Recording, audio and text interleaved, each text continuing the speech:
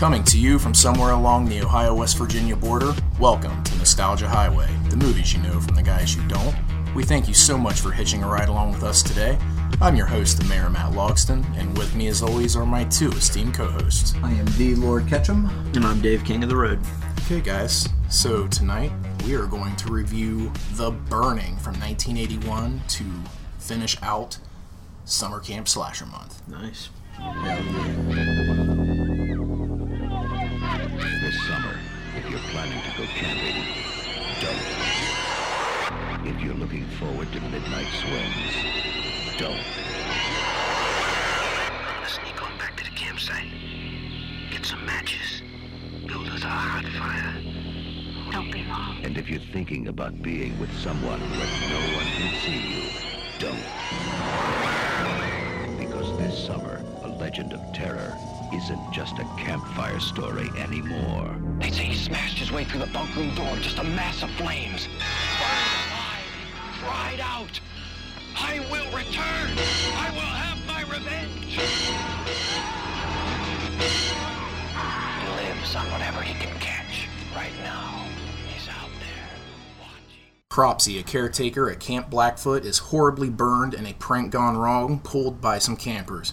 Years later, after being released from the hospital, Cropsy goes to the new Camp Stonewater with a new batch of campers to dispatch. Ooh boy, can't wait. All right. The review, guys. Oh well. Well, Let's talk about The Burning. Spoilers, guys. yep. We want As to remind always. you that we're going to be talking about some shit.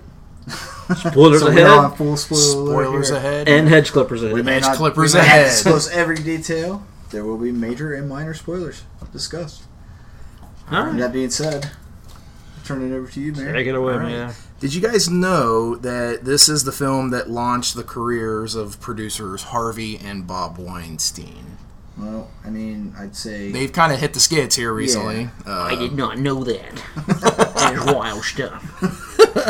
I guess their mother, Miriam Weinstein, she was a pre-production assistant on the film. Yeah. But this is one of the best Friday the 13th, Killer in the Woods knockoffs, I think. You know, it came out the year after. Actually came out about a week after Friday the 13th Part 2. Yeah. It's better than the Prowler in that aspect. Ooh, man, I don't know. I like the Prowler. As a campground slasher, I mean, Well, that's not a campground slasher, but it's a Exactly. slasher. But I'm just giving it on that basis. Good. I got you. You're all okay. right. I don't know. I like both those. I was just butting in. Okay, that's all right. Not a Prowler fan over here. Hey, you're a king. You do what you want.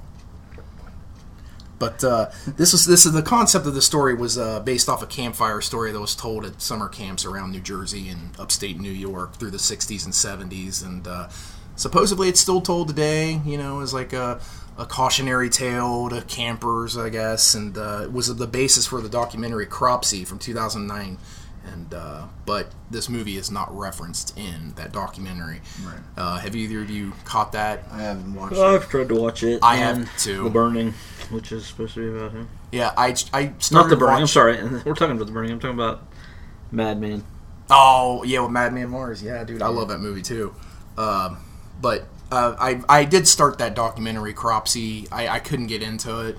It was just I don't know. It is kind of hard to watch. Yeah, because it's rated not- highly. Yeah, and it's regarded well, but it has nothing to do with this. And I don't know. Maybe I went in with the wrong mindset. Maybe I need to try. I'm to with you revisit there. it. No, it's and you have better patience for slow burn stuff. So Well, I don't know. Maybe I might try to go with it with a more open mind this time now. But we open up with the good old fashioned prank gone wrong cliche, and of course. and How could this go wrong? all right. right, exactly, Oh, there's a gasoline can. Oh my god! right. Oh my well, God. he's Add the some caretaker. fuel to the fire. Here's the thing. Literally, Yeah, but I mean, that's his sleeping quarters. yeah. You're He's gonna the have- caretaker, right? Yeah, I'll allow that. He's not going to sleep with the gasoline can No, next to his right next to his blanket. Well, and I also don't think that really wicked looking skull is going to instantly like combust on his bed. Well, and here's the thing.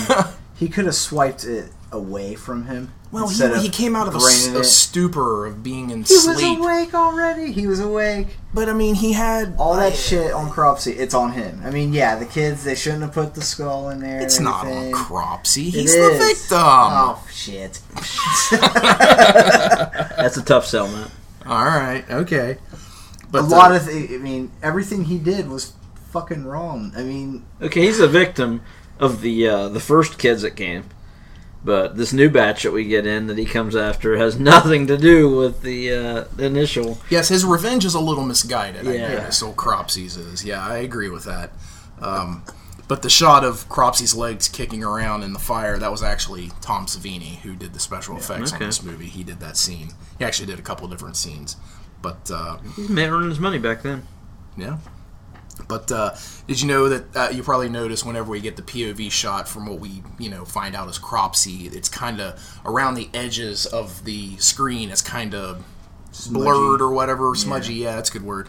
That was actually Vaseline that they just smeared around the edge of the lens to kind of give. I don't know. I thought that was a really cool and effective, real simple way to give an interesting POV on that. I like that. Especially after you get the reveal and you see what his face looks like. Yeah, I get that. Go I ahead, like lube the space. Lube the space. Oh man! But like how you kind of talked about there, for brief with the misguided revenge here. Okay, so he gets released from the hospital after 5 years, yeah. and he basically immediately goes out and gets some random hooker and just kills her with a pair of scissors. Hey, man. Why do that? That was weird to me. That scene, it seemed like this is the chick that runs the bed and breakfast, dirt motel that he's staying at, and she's, just showing him to his room, and next thing you know, well, she's a prostitute. Right. I didn't quite, it didn't quite set well with me, because she does seem like she's running the joint, and then, next thing she's, trying to, well, hurry up, buddy, let's, get this over with, and oh, I misguided my impression of you. It feels like a scene that they didn't quite understand where Cropsey was going. They just wanted to kill. They just wanted They to quick needed an kill early and kill. stuff, and I don't Set know. the tone. Yeah. It doesn't really Yeah, follow, it's you know. I think it's a little weird, but also I like the beginning of when I like the effects of the burns and stuff on his arm. oh, He's when he reaching for grabs the black orderly. guy and Yeah, everything. yeah, that's good. I heard that that some people thought that was Lawrence Fishburne, The black guy. orderly. Yeah, like Oh no, there's no way you. No, can it's mistake not him. even freaking close, dude. Yeah, this guy's way Like- too skinnier in the face. Well, Lawrence Fishburne was fucking skinny. Well, yeah, Shit, but I mean- in Apocalypse Now, that was like 70s. yeah. He was in that. He was really young, but yeah, he's toothpicking that. But I don't know why people think that was Lawrence Fishburne, but it definitely wasn't. That never. Yeah, Lawrence Fishburne's never talked that smooth a jive in any movies he's done. In my opinion, I'm just saying, like that guy was Man, smooth. you've never seen King of New York, then, dude? Because he's Is he? slick. Oh yeah, dude. Okay, Yeah. okay. Slick and jive and everything, man. Oh Yeah. man. King of New York? King From of New when? York. What year? 91. Ish. That's good enough. It's Christopher Walken. Really? He's a drug king. Okay, I remember the Yeah. box art. I just never It's watched got Wesley Snipes is in it. All right. I bet you the David next time- Caruso. Yeah, right. Mm. I bet you the next I time liked we him in talk, Kiss of I'm Death. checking that out. Check it out, King of New I'm York. definitely. Nice. Oh yeah. It's good shit. But with this kill with this hooker that's out of nowhere, basically, she gets pushed through the glass window. And for you Dario Argento fans, I'm wondering if this is like an homage to him, because that's something that he puts in all of his movies. There is a scene or a death going through breaking glass. Mm-hmm. And I'm wondering if, because as soon as I saw that, I was like, Argento, and I just didn't know if maybe you guys picked Is up the on that. lighting red and blue when she goes through the glass? No. Honestly, I think there might be a red hue coming from the room. He may be right about that. I'm not. That I sounds can't familiar. remember. I didn't pick. I just focused on the glass being shoved through the glass in slow motion. I'm like, man, that's Argento. Yeah, right there. Argento does do all that. But I'm just making I fun of didn't the pick up fact on it, that but, I mean- Argento uses red and blue lighting to excess, Oh, yeah, and red that's big one time. reason I can't buy into it, the reality of what he's trying to sell me. yeah. But okay, yeah, I can picture that.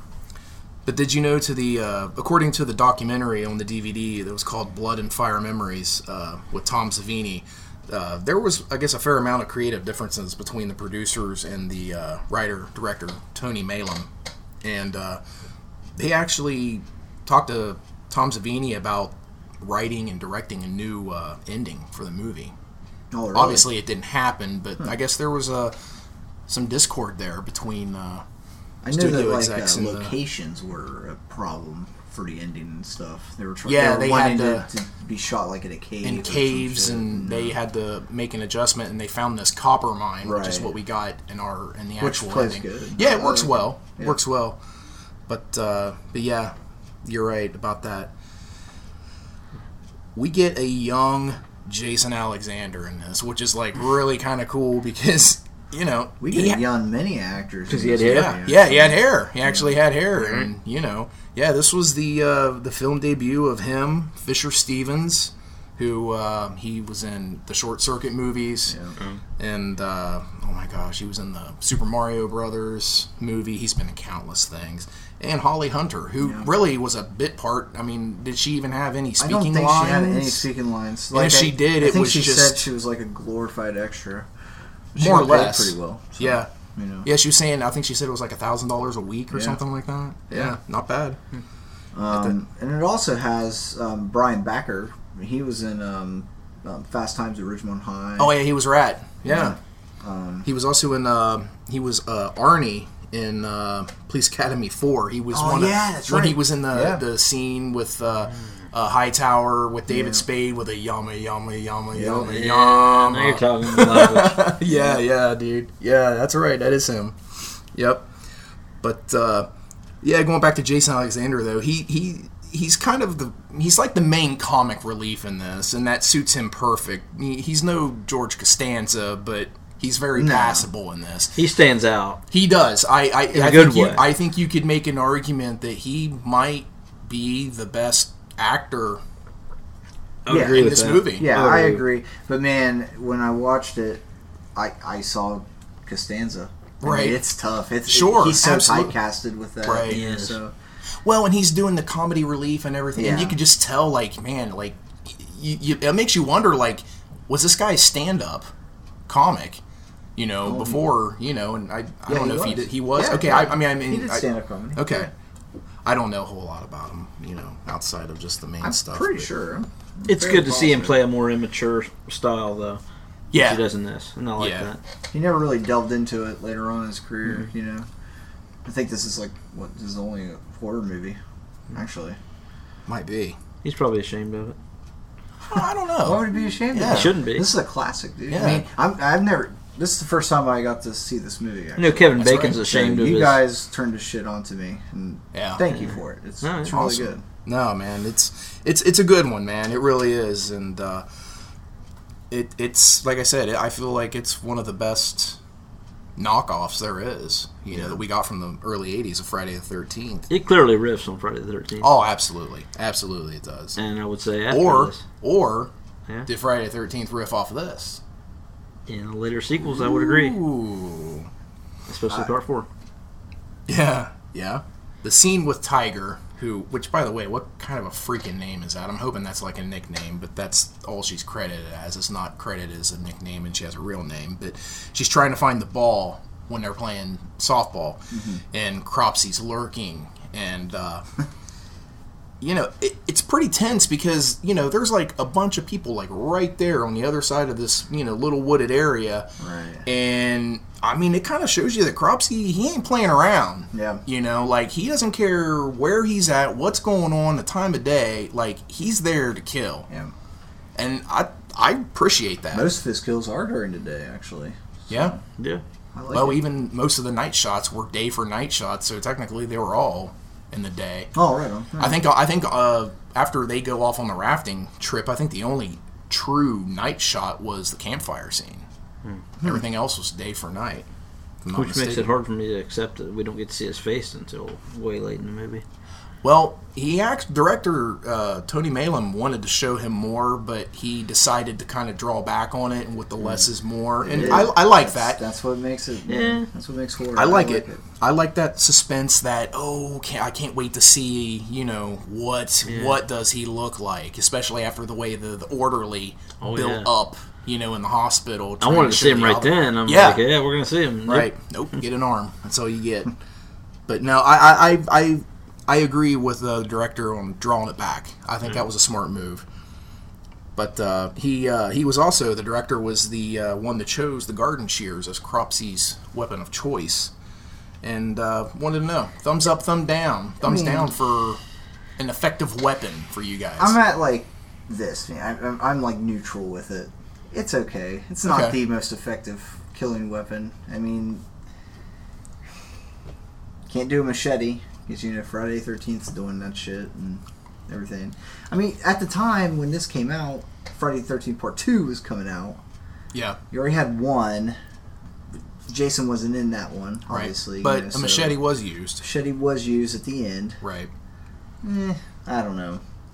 They could have come up with something a little bit better. I'm below the line on believability with that as a weapon. So you're more on the thumbs down side of things? I gotta be. Just a little bit. I mean, they did it fine, but it's not. I feel it's a little impractical. I'm a little like you're just below middle. You're in the middle. I think I'm just above because you do get some creative. Yeah, there is things that are done with this weapon in the movie, and so. But yeah, as far as the believability, you're very limited on what you can do with it. Right. But for what they chose, they made it work. Right. I mean, I was satisfied with most of the kills. It's the in best this movie. horror movie with a gardening shears as a main tool. Sure. It's like when Brutus Barber Beefcake came out to the ring. You knew he wasn't going to use those edge clippers on somebody's head. Right. He always had a pair of scissors in his little gym bag. But right. That's funny. It's Brutus like that. The Barber Beefcake. Hell yeah. So our camp misfit, we already talked about him a little bit. His play is Alfred, played by Brian Backer. He's been getting bullied, I guess, and he just basically decides to go full perv and go snooping on Sally in the shower. Yeah. I mean, I didn't... And he does this shit throughout the whole movie. Yes. So it's I don't think... I don't know. I got some weird vibes from him. Him and Glazer, when they bash and cut, I don't know. There's an infatuation there between the Glazer and Sally and Alfred character, and it's kind of like, what is Alfred's infatuation with him? Because he, like you said, he follows them around like as individuals and Glazer together. Yeah, it's follows weird. Him like he's, I don't know. Or is it just because is it his? Weird. Is he suspicious that Glazer is a culprit? I don't think he. Well, no. I don't think that at all. Okay, I don't know. I'm just throwing out ideas. I didn't think that hard into it. I didn't either. I do feel like maybe they tried to put the little seed in our heads that maybe Alfred might be. Maybe that's as a red herring a little bit. But dude, I mean, watch out for him in the future. I mean, right? If they made a sequel, he might have been the one to take the shears. Right. I don't know. I didn't really. This was easily set up for a sequel too, but. Oh yeah, for sure. Yeah, I'm glad they didn't touch it. I leave it alone. I'm glad they did. Because I don't know. Friday the 13th starter. Yeah. That's a successful franchise you're talking about. I get you, but this is successful too. This is a highly sought after tape and movies. Isn't the VHS of this like super rare and expensive? It's expensive. I know that much. You got numbers roughly on it? Anywhere from $50 to $100. I mean, I've seen it on eBay. There's one I think for like $90. Wow. And there's one that's kind of in beat up shape. The box is it's like $30-$40. Opening bid. So wow. Yeah, I didn't realize that. Yeah, so if you ever find a tape of that, man, snatch it up. Snatch it up. On the cheap. So we get some teen smoking that's in the girls' cabin, and obviously, no way that flies with today's social climate. But Tiger, who is played by Shelley Bruce, She was the one that was she was one smoking. Yeah. And she looks very young. She was actually 15 when they filmed this. Oh, yeah? Yeah. So legit teen smoking in this movie. It reminded me of the past, you know. Oh, yeah. I mean, very nostalgic. That's the way it was. That's just how it was done back then. I was telling my wife today that it's one of those things you don't think about when you go in a restaurant anymore, but when the waitress or waiter asks you smoking or non-smoking. Yeah, that's not a thing anymore. You can't, you never, Right. you'll I never hear remember that we used again. to smoke in the mall and stuff. I do too. When their doghouse was there. And Oh, wow. Yeah. Everything. That was a long time ago. I walked around Rinky Dinks oh, yeah. smoking a cigarette. Yeah. Back Really? in the day. Yeah, Rinky Oh, Dinks yeah. used to be, Okay. all the scumbags. It was before Walmart, Okay. I understand. so it's like that. If Walmart had a smoking policy, that's Rinky Dinks back in the day. Speaking of the smoking, I guess going back to Stranger Things season 3, I guess there was quite an uproar about all the smoking and that. I knew that was going to happen eventually. Yeah. It's been going on, though, since freaking first episode, so. Right. I don't know. Pick and choose Leave your it battles. alone, people. Pick Oh and my choose your God, battles. That's and how right. it was back in the day. Shit.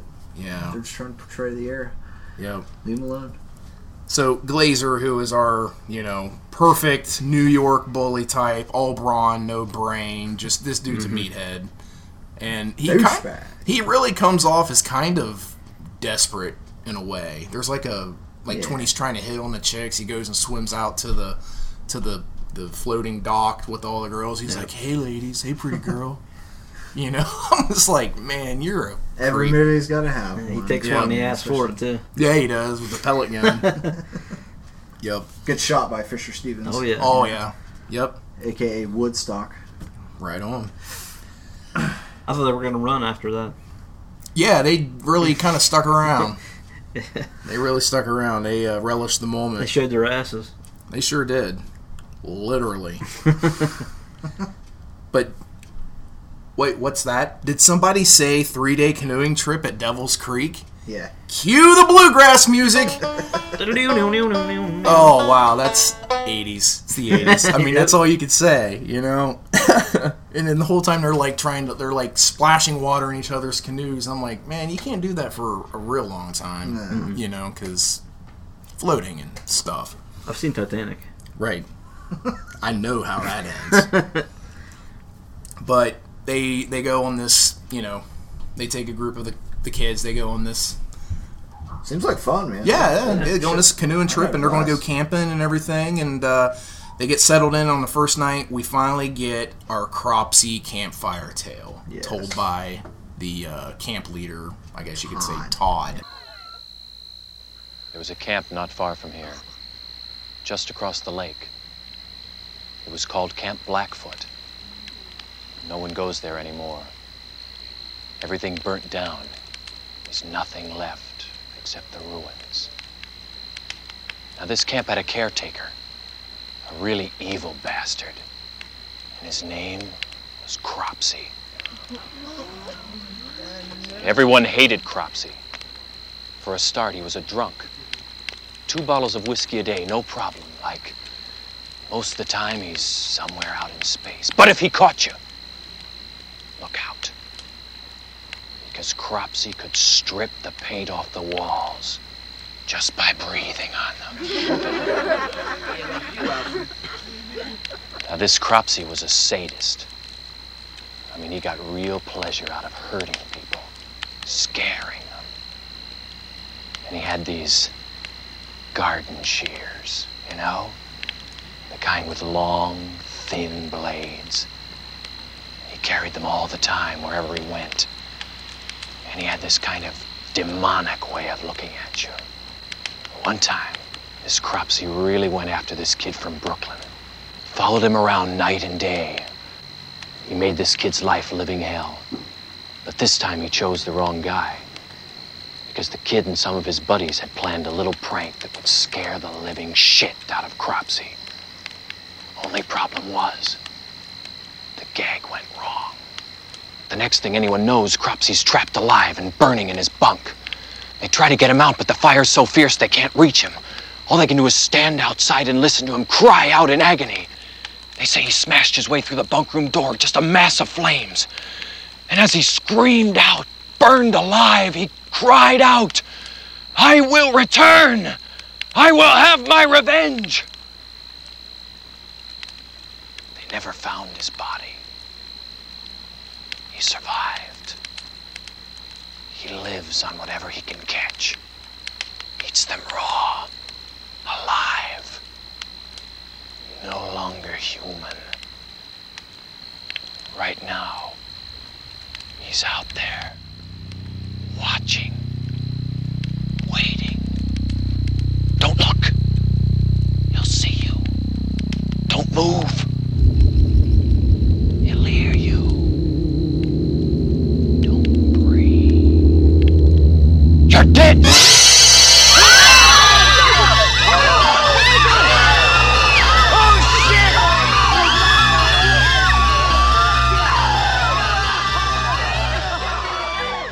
It's pretty awesome. Creepy. Yeah, it's Nicely a good story, done. man. You know, It's I pretty kind of awesome. want to tell that story actually to my kids. Yeah, You know, next time I'm around a campfire, right. then I think I might do it.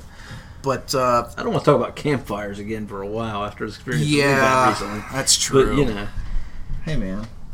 take a nice family out into a park, you know, maybe that's okay, but go hunting in the middle of nowhere like we did? Yeah. Nah. Holiday Inn, Stay please. away. You know, in retrospect, I mean, yeah, it was a bad idea to do it, but you know, we have a good story now. And We're it's- here. It's a good time. Yeah. You know? Yeah. Oh, No worse for wear. Yeah, All right then. I'm glad we're back. Maybe a couple more extra gray hairs or something, you know, but Yeah, from plenty of Fright. But so we already talked about that. This came out about a week after Friday the 13th Part 2, but this campfire scene and Friday the 13th Part 2's campfire scene, I mean, it's pretty much basically the same story, the same delivery, the same outcome, more or less.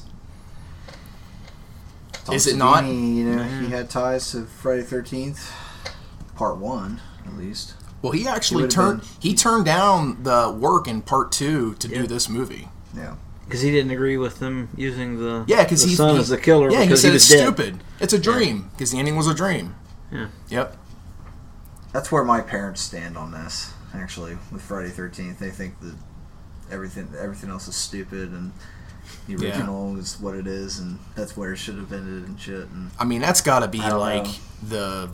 the tip top of the Mount Everest of just fucked up storylines, doesn't it?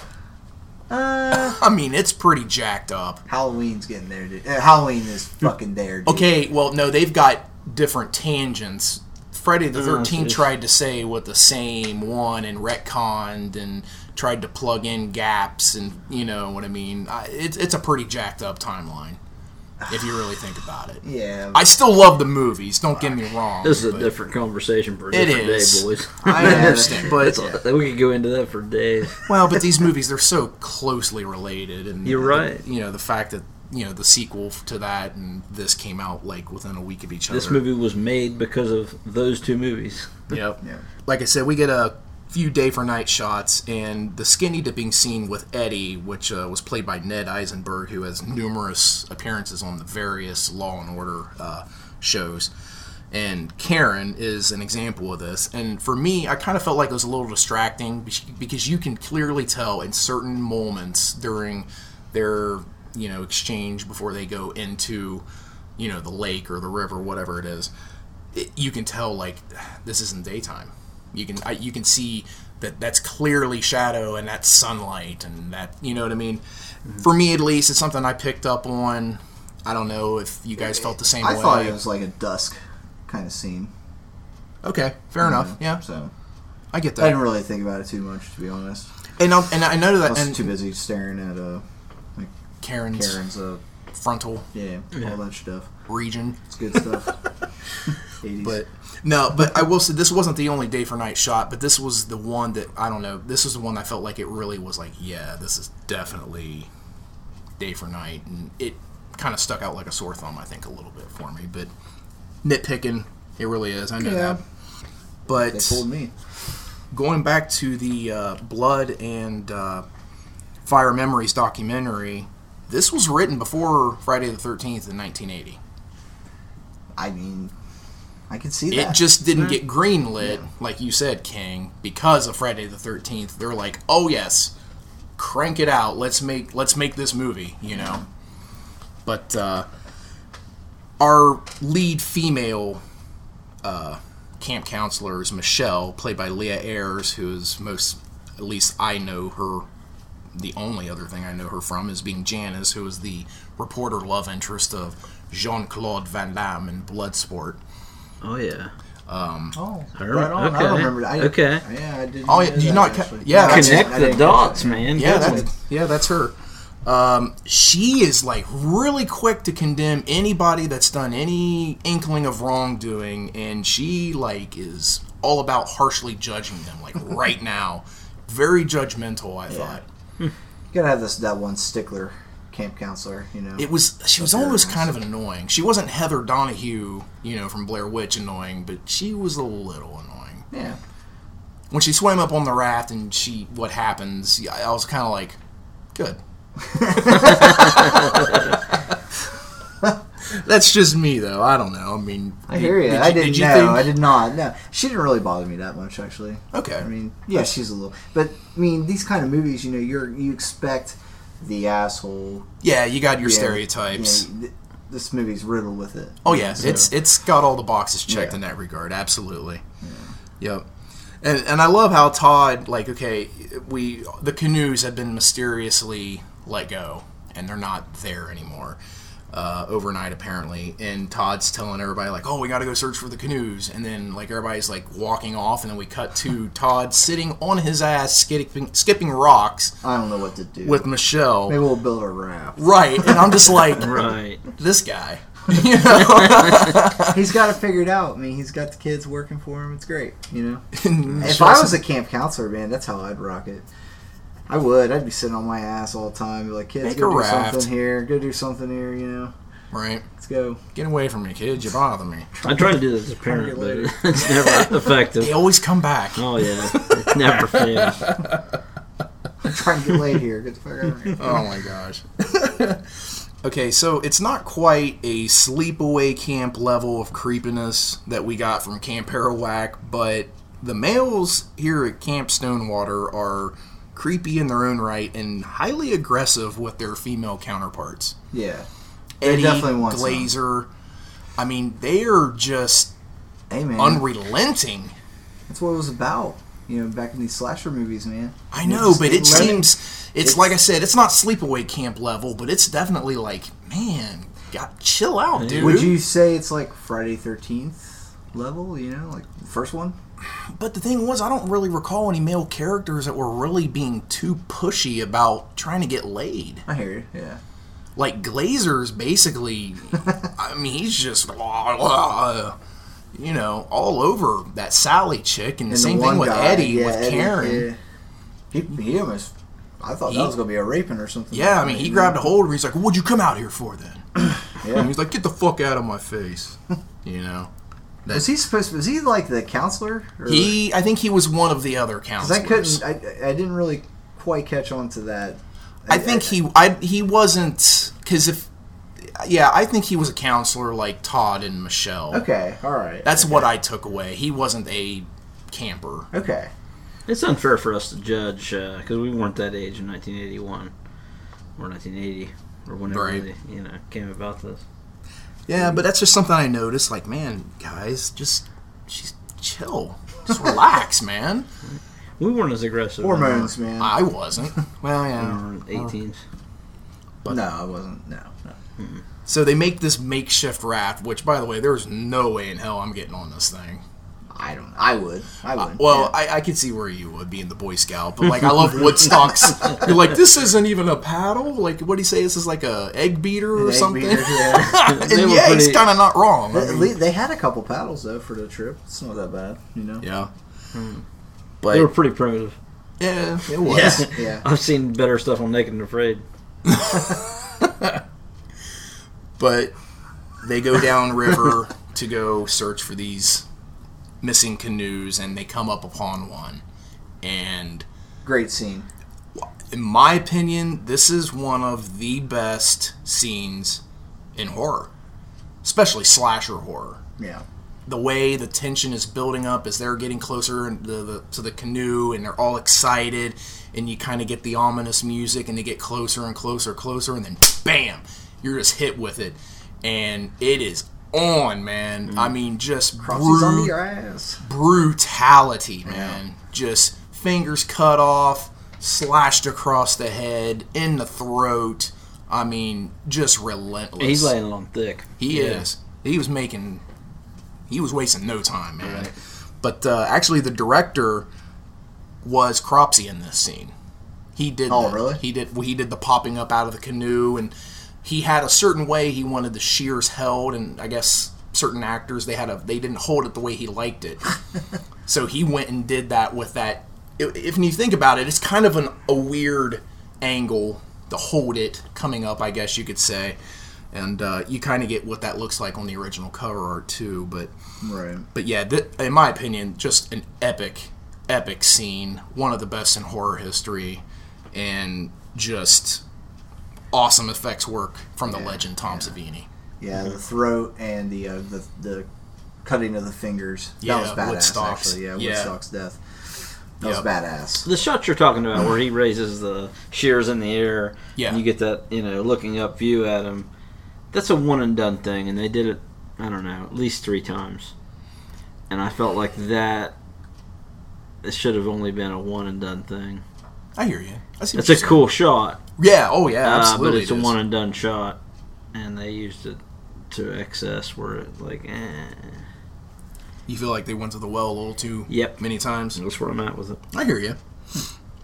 But pretty much that scene right there was what got this on. It was actually one of the very first movies to land on the Video Nasties list. And the raft scene is basically the reason why. Really? Yep. Huh. Yep.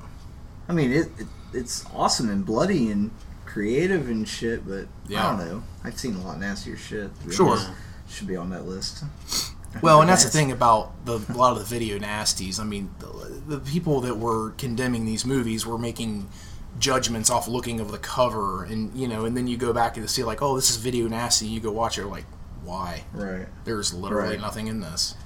Yeah, that was a witch hunt. I kind of did a little personal research on that, watched some documentaries, and did some reading on it. It's actually quite interesting, but it's also really ridiculous.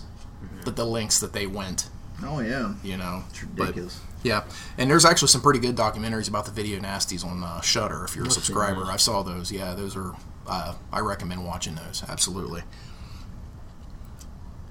So help me understand better Glazer's death scene. Which, don't get me wrong, I love it. I think it's great. I love the way they shoot it. But how does he miss? I'm guessing Cropsy was laying next to Sally, and then he pops up. I mean, I take it as he was just behind a tree or something. Okay. I mean, because it's playing off the angles. Because it's very dark. Yeah.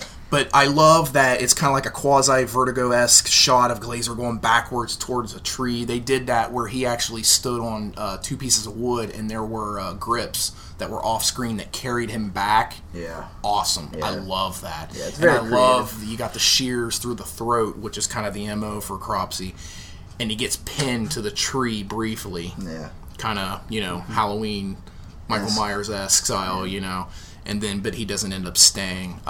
Really, really good scene, and since he's supposed to be the jock of the group, that was a satisfying death, I thought. Did you see, did you guys catch this when Alfred is peeking behind the trees? Yeah, because he's snooping. Yeah, so it looks like the very first shot of when Cropsy's got Alfred, or Glazer, Alfred is smiling a little bit, when he's doing the pushback to the tree and shit. I thought he was smiling. I thought he was like, oh my god, okay, this is... I didn't catch... I'll have to rewatch. Creepy, man. That's what I'm saying. Alfred's a fucking creep in this movie. Yeah, he is. He's an oddball that's no doubt. I'll have to go back and look at that. Check that out. I'll rewatch it. Now, the other scene, the other cut shots to him, he was like in panic mode shock and everything like that. But watch the very first one. He's kind of smiling and everything, I'll watch. Psycho. I'll watch for that. But so he takes off. Todd shows up on scene. He gets injured, and Alfred takes off, and he goes to this dilapidated foundation, and he's creeping around, which is badass. It's reminds awesome. You like a labyrinth or something, almost like Maze style. Yeah, and that's the thing, because here's the thing: how big is this structure? I don't know, really, but they made it sweet. seem massive by the way it was cut and edited, and how much Alfred's like shuffling around the place. And I kind of felt like they. You want to talk about going to the well? I felt like they made that a little too much. Sure, but they were just trying to sell, the sheer size of it, and they did lost in it, Yeah, no, they definitely did. But I agree with you. I love that. That's such a cool location. That's a great location. Yeah, and that was what luck. Yeah, that was a happy accident. It was a copper mine because the original ending we kind of talked about earlier was supposed to be in caves. Yeah.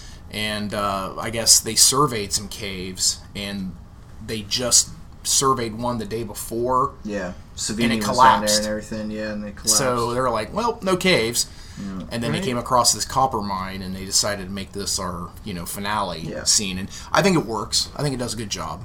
It makes me love to find that place. It makes me kind of wonder why is there a mine or mine shaft out here in the middle of the woods, but I don't know. Hey. It's the 80s. Yeah. Right. You just go with it. I'd love to go visit that location. Yeah, that'd be pretty sweet. Yeah, because this was actually filmed. It was up in, New York, New Jersey. Yeah. It was upstate, yeah. But, they made it feel like this structure was gigantic. And Cropsey ends up getting a hold of Alfred, and he gags him. And he pins him to a wall with the shears. On one arm, though. On one arm. Yeah. But that's enough to keep him there. Yeah, I would think that, with gravity, being, how gravity works, your arm would start sinking into I the don't blade know after that a he while, was man. elevated, though. I think he was. I thought he was. I don't know. I just took him as like, you stay right there and shut up. I'm going to go deal with this guy. And I'll come back to you. What I thought of, is when, somebody's like pinned, and stuff like that, Right. Especially like in the hands right here. If it's not done properly, after a while, it'll just rip out, tear and shit and everything. Right. And I thought that would have been a really cool shot if, they showed the shears.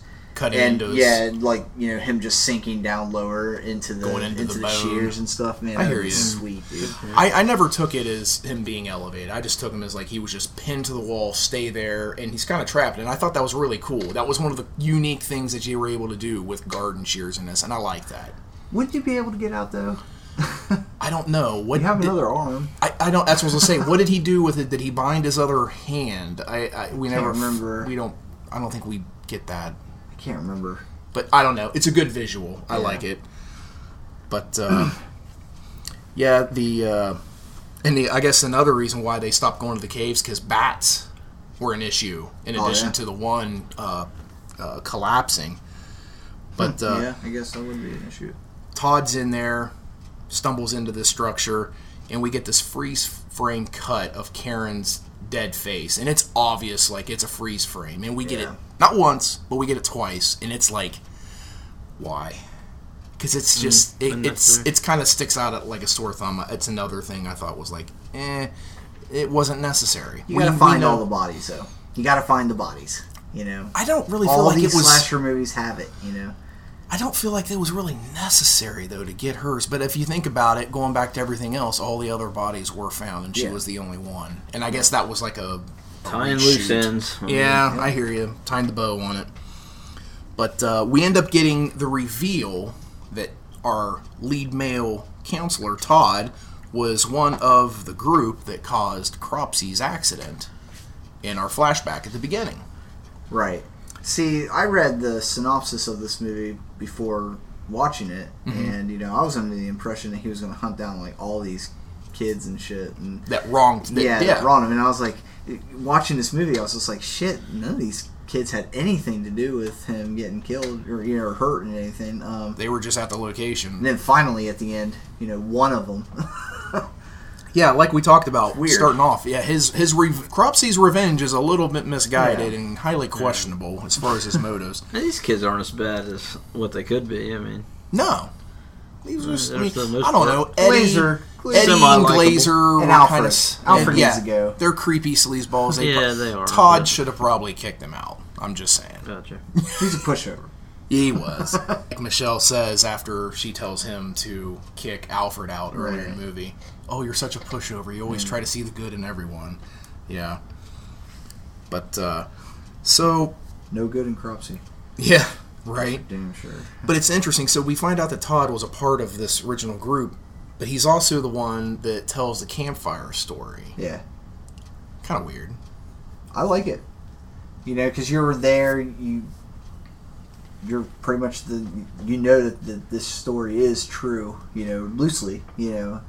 I don't think he yelled, "I will have my revenge" or anything like that. Well, no, like you gotta story, embellish you know? it. Right. But, you know, that'd be badass, you know, to be there from a certain event that happened. You're like, I'm going to make that into a story.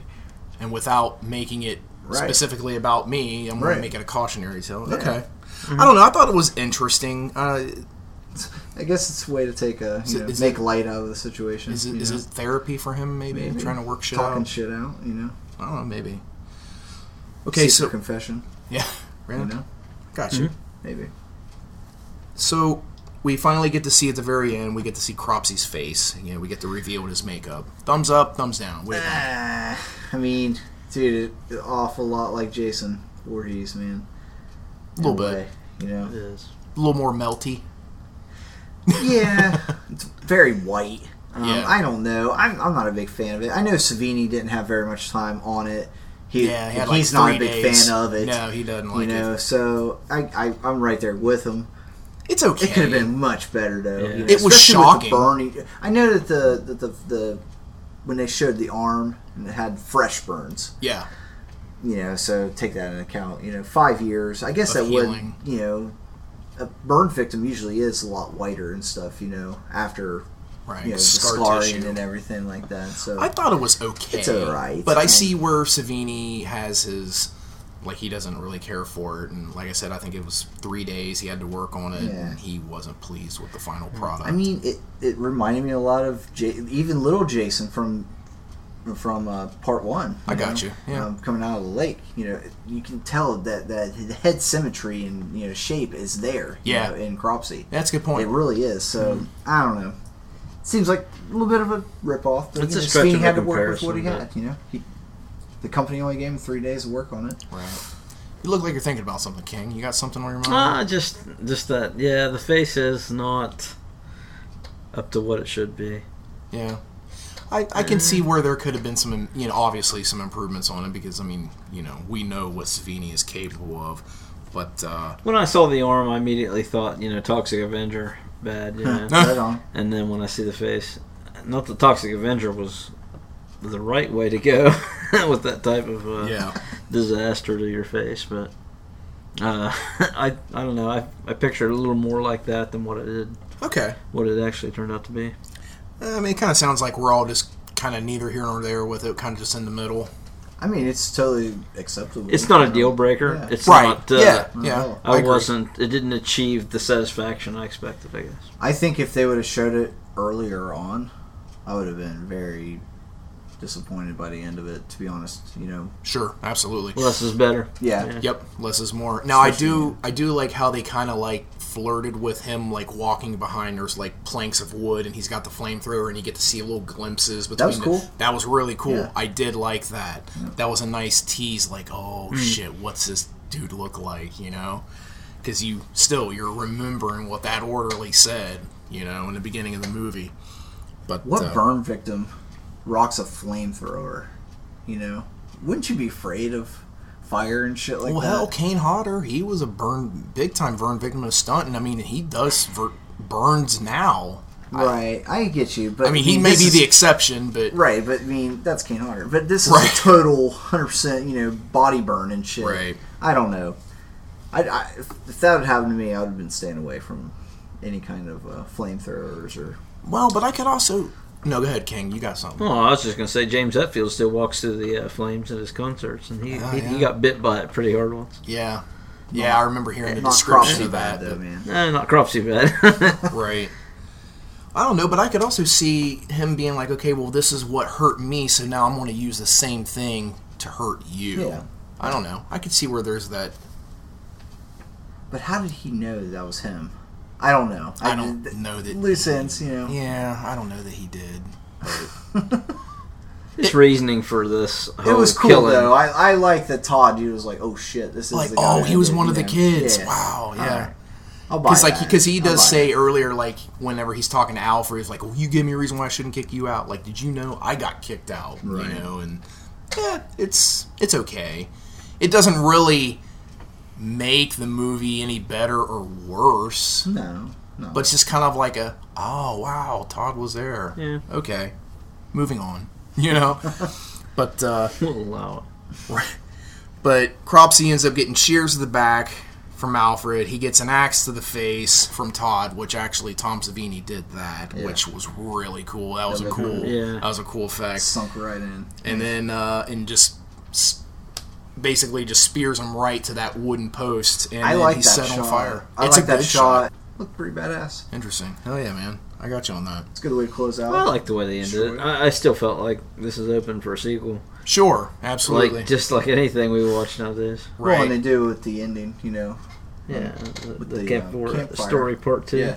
Which makes me think Round 2. that I think that's one of the other kids from the accident. from Could Cropsey's accident. I see. I really think that's another kid. And Oh, see, that's an what interesting makes the take. thing is, you know, all 5 of them got together and were like, you know, we could tell a Okay. story because it's almost verbatim, you know. Oh, of yeah. how he said it Yeah, in the first campfire. right. No, So I do. I think I think can that's the guarantee other that one. the director had some forethought into Maybe. if there's going to be a sequel, I'll at least give him a. Right.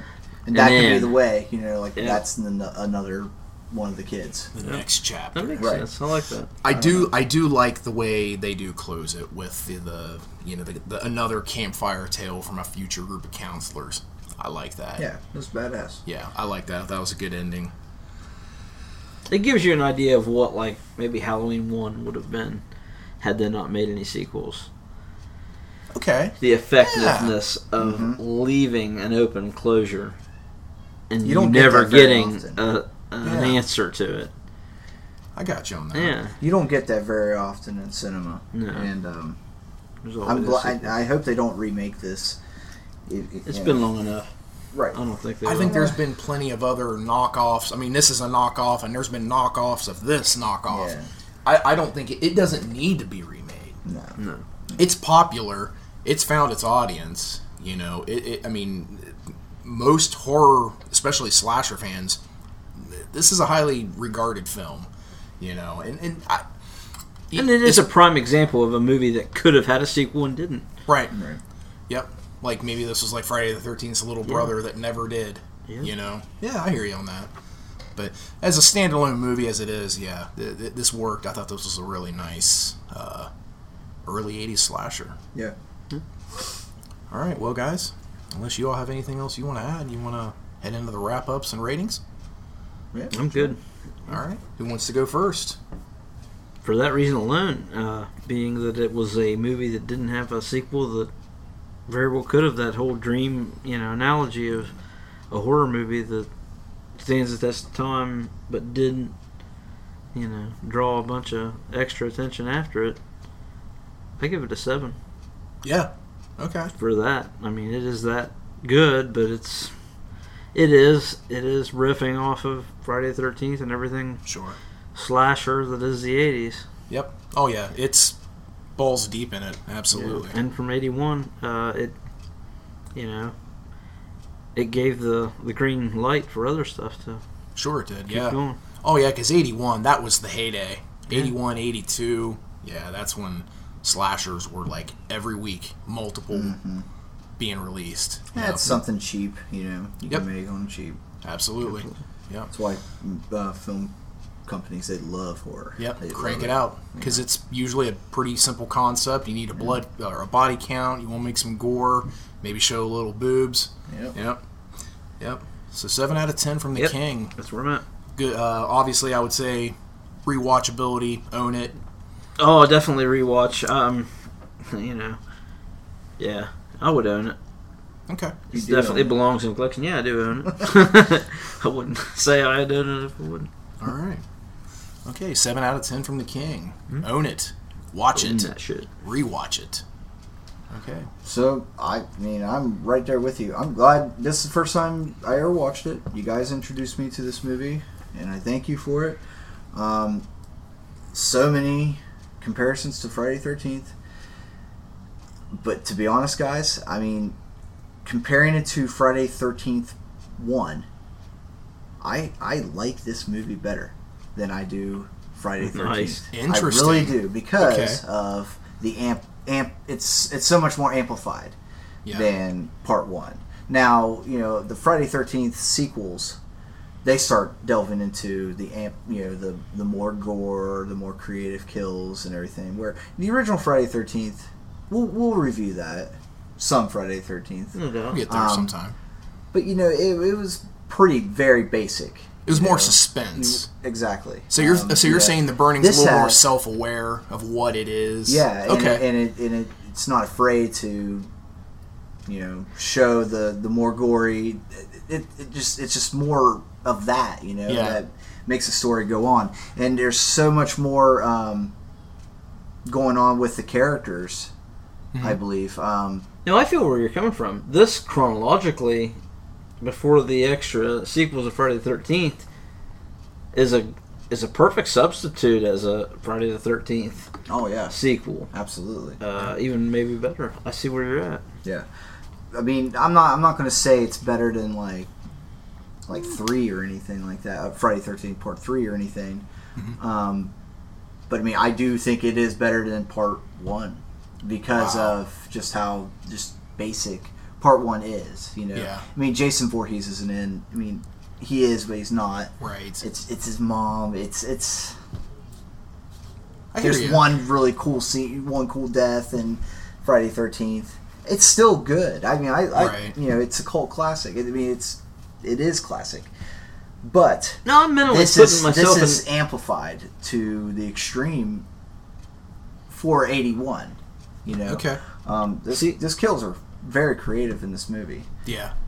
I'm mentally putting myself in 1980, 81, and saying, "Yeah, I see where you're coming from on that. Yeah. Oh, I do too. Completely." I think it's interesting. I don't know that I've ever really came across anybody that's said that they liked The Burning better than Friday the 13th. You put it in a Part perspective one. that makes Yeah, sense. that's what I'm one. saying. Yeah, part 1, not I know. like any I of still the enjoy it sequels. though. No, But sure. you know, given that, I mean, I give this a 7.5. 7.5 out of 10. 7.5 out of 10. Awesome. Okay. Coming in That's where high I'm at. on a first For time a first watch. time watch, yes. Yeah. That's so cool, man. Awesome. You gave me a new perspective on it. Yeah. No, it's a good take, Well, that's man. good. Get an I like your outside thoughts view on it. there once in a while. Hell yeah. I That's why dig we it. do this shit, guys. Right. Okay, well, the original story for this was written by Brad Gray, Harvey Weinstein, and Tony Malum, the director. And the screenplay was written by Peter Lawrence and Bob and Harvey Weinstein. It was directed by Tony Malum. In France, it was known as Carnage. The reissue title of this was known as Cropsy, and the working title was known as The Cropsy Maniac. And according to the MPAA, it may have been played under the title of Campfire Tales. I like the Cropsy Maniac. That is cool. I like that. I'm good with just the Burning. I'm good with that too. You know, but honestly, I don't have a problem with any of those titles, to be honest with you. I think they all work. I think they're all effective. But obviously, it's rated R, has a runtime of an hour and 31 minutes. It's released in the U.S. on May 8th, 1981, in Florida on 110 screens with a regional rollout following. It supposedly made $33,000 at 3 theaters and 2 drive-ins in the Buffalo, New York area in June of 81. But after 4 weeks, it fizzled out with a take about $270,500. It was re-released in November of 82, where it fared a lot better and had a take of about $707,700. And it's speculated that the biggest reason for this was there was an oversaturation of the slasher movies at the time. Yeah. And I feel like it's weird because I feel this one stands out above Absolutely. almost all the others, Yeah. in my opinion. I like I said, this is one of the best examples, arguably the best examples, of a Friday the 13th knockoff. When you're oversaturated, it's hard to put your finger in the air and be like, and filter right through. here, please. Sure, absolutely. we're the one you want. Right. It made over $1 million in Japan alone, which is interesting. Oh, that's great. So in Japanese audiences, this movie was loved this gold. movie. They Yeah, loved yeah. it. It was made on an estimated $1.5 million budget, and it is streaming for free with ads on Tubi TV. IMDb has this at a 6.5 out of 10 with a Metascore of 42. And listen to these Rotten Tomato scores. 86%. Rotten Tomatoes. yeah. Okay? Audience score 61. That's pretty high. Yeah, You it know? is very high. And, For horror, yeah. you know, like we said, one of the best examples of early 80s slasher horror, even though it wasn't a completely original idea, but you get some amazing practical special effects from Tom Savini, some of his best work, I think, in my opinion. The characters aren't completely caricatures of the typical stereotypes we see in the Killer in the Woods slasher movies, but they do follow suit. You get one of the most epic kill sequences in horror history, in my opinion, with the raft sequence. Yes. Satisfying kills, a good scenes of tension throughout. I think you can make an argument that Savini's special effects are arguably worth the price of admission for this. When I was watching that scene, it made me think of Django, when Django Unchained, when Leonardo DiCaprio is in there and he's like, "You had my curiosity. Now you have my attention." That's when I was like, okay. And I actually draw back up on the chair and I was like, all right, let's Like, go. man, Cropsy ain't fucking around, All right. man. He All right. is relentless. There's a lot. Well, I was like, man, there's a lot more people to kill.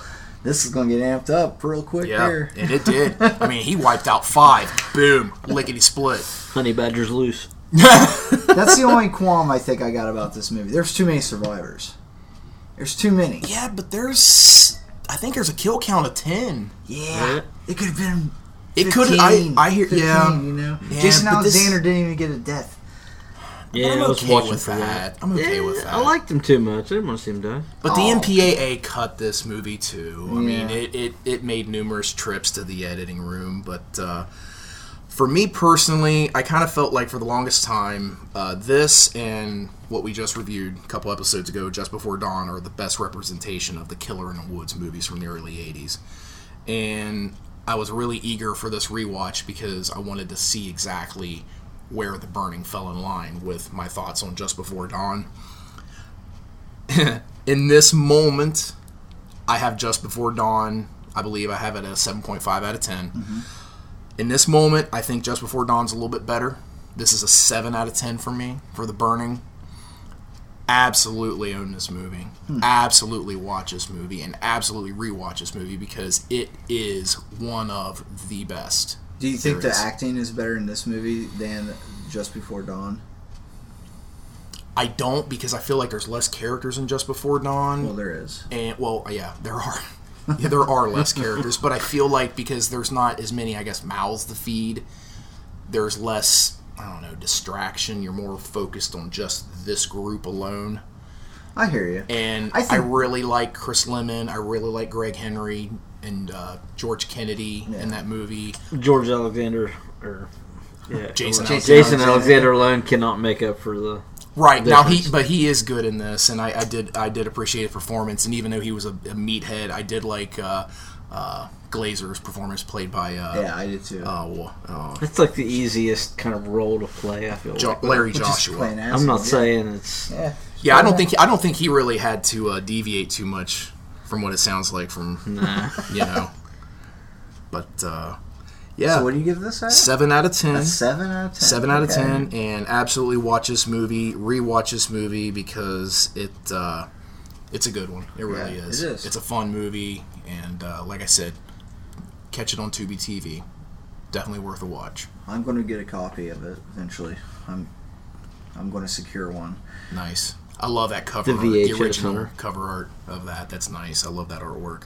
No, it's not even just, the cover art. It's an actual legit good slasher. Yeah. It's Hell a yeah. worth owning movie. Yeah. Right. Absolutely.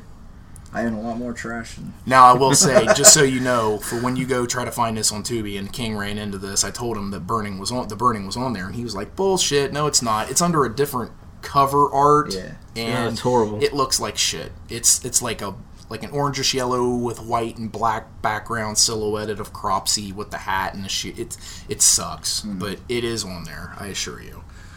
King was ready to Dude, I started typing in burn, like B-U-R-N. I'm like hoping it'll come up. And I'm not seeing it. So I'm like backspace, backspace, backspace, backspace. The Burning. And, you know, I typed the full freaking name in. And I'm still not seeing it. And I'm pulling my phone up ready to text Matt like, you're full of shit, man. This is not on Tubi. And then I'm looking at the screen a little closer and I'm like, yeah, there it is. The cover art is shit. It does not really represent what I thought The Burning was supposed to be. Not that original artwork that you see that's on the VHS that came out in '81. If I'd have seen a silhouette holding up shears, I would have known it was The Burning, but no, that's not on this Tubi version. Yep. Carry on. All right, well, this concludes our review of The Burning from 1981. We hope you enjoyed listening as much as we did discussing it. You can find us on Facebook at Nostalgia Highway Podcast, so be on the lookout for new announcements, drawings, and updates. You can also email us at nostalgiahighwaypodcast@gmail.com. We also now have Twitter. So, yep, tweet us. Our username is @highwaynhp. So there's all kinds of ways to get a hold of us. So if you have any ideas for future episodes and older episodes, any questions you have, we'd love to hear from you. And we want to give a huge shout out and thank you to Cody Jones and Sean Jackson for our closing theme music for the show. So, on behalf of the Lord Ketchum and Dave King of the Road, I am your host, the Mayor Matt Logson. We thank you so much once again for hitching a ride along with us, and we'll catch you out next time out on the highway.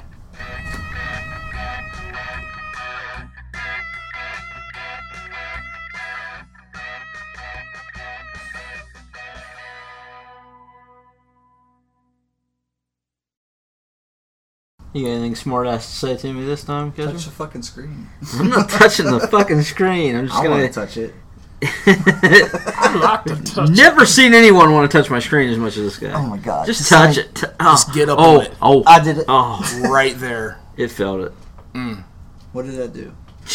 You probably messed it up. Unreal. Goddamn. Let's do it again. Good night, nerds. Take two.